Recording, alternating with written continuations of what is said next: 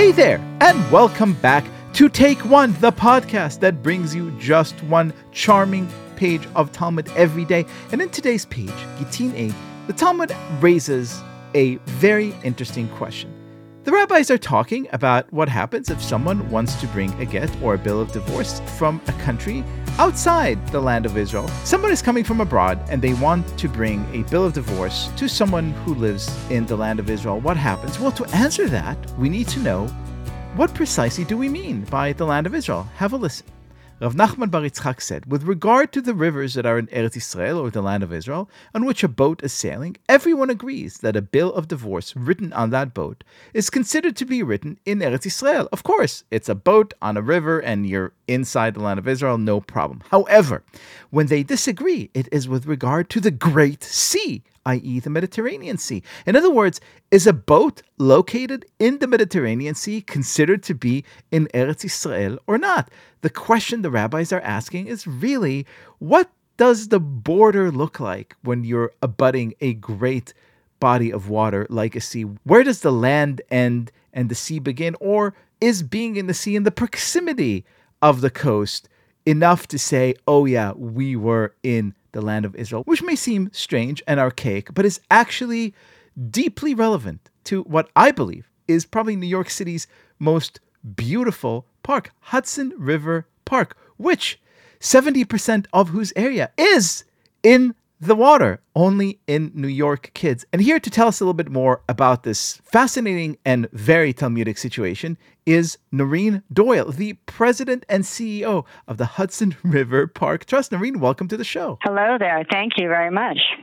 What an interesting question. It's a very interesting question. And first of all, for those of our listeners who are not familiar, briefly tell us, where is that park and how does it make the water and land kind of work together? Thank you. Well, sure. Hudson River Park is a unique park in a lot of ways, including exactly that question. We were created by a state law in 1998 called the Hudson River Park Act on a mix of city and state land and on a mix of land and water. So as you described, the park is about 70% of water, 400 acres of water, generally stretching between Chambers Street and West 59th Street on the edge of Manhattan.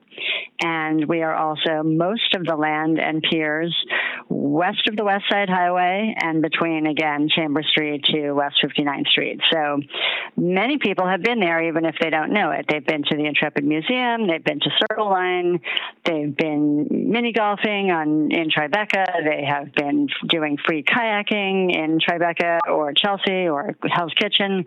All of these types of things exist in abundance in Hudson River Park, as well as traditional parks and pathways and everything else like that. That is fascinating. So what does it mean to have a park that does so much with the water?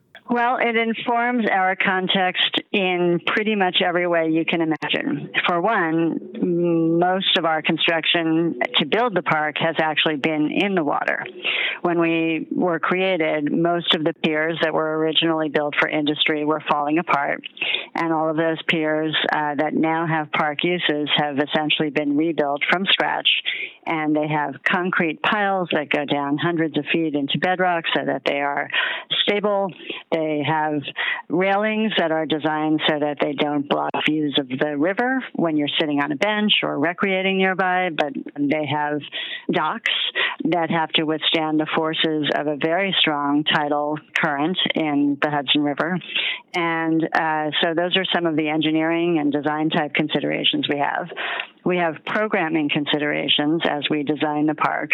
Obviously, in any city or any place, there are people who want to do regular ball sports or who just want places to lounge and enjoy flowers, for example. But we also have a lot of advocates for ways to connect directly with the river. So, again, we have built 4 purpose-built non-motorized boathouses. We have tenants that do exciting programming like Circle Line, like the Intrepid Sea Air Space Museum.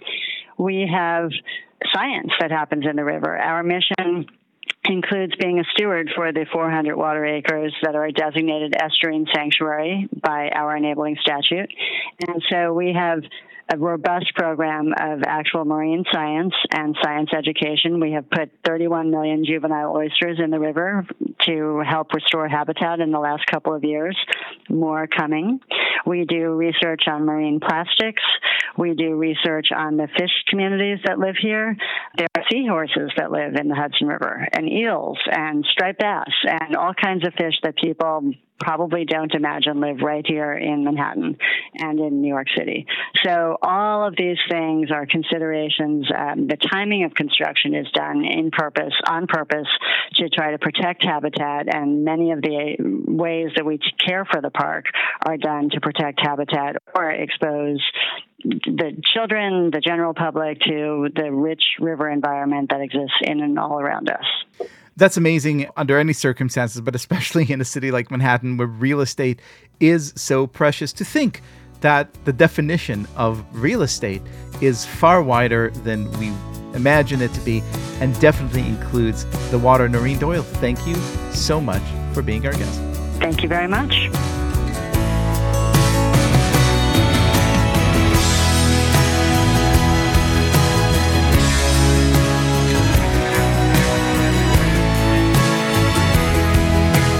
This has been Take One. If you enjoy the show, and I hope that you do, then you're going to enjoy our brand new Take One newsletter even more. Each week, you'll get an extra shot of Talmudic wisdom straight to your inbox. And for those who sign up before Tractate Gittin ends, we'll be raffling off some Take One swag. So make sure to subscribe at tabletm.ag/Take One newsletter. As always, please go rate and review Take One on Apple Podcasts or whatever platform you use to listen to podcasts, and you can get your Take One t-shirts, mugs, and other amazing form of swag at tabletstudios.com. Each week, we will be releasing new episodes Monday through Friday, covering the entire weekly portion of Daf Yomi. Take One is a Tablet Studios production. The show is hosted by me, Leah Leibowitz, and is produced and edited by Daron Ruskay, Quinn Waller, and Ellie Blyer. Our team also includes Stephanie Butnick, Josh Gloss, Robert Scaramuccia, Courtney Hazlett, and Tanya Singer. For more information, go to tabletmag.com/takeone or email us at takeone@tabletmag.com. You could find us on Twitter at TakeOneDafyomi or join our Facebook group by searching for Take One Podcast. I hope we have made your day a little more Talmudic.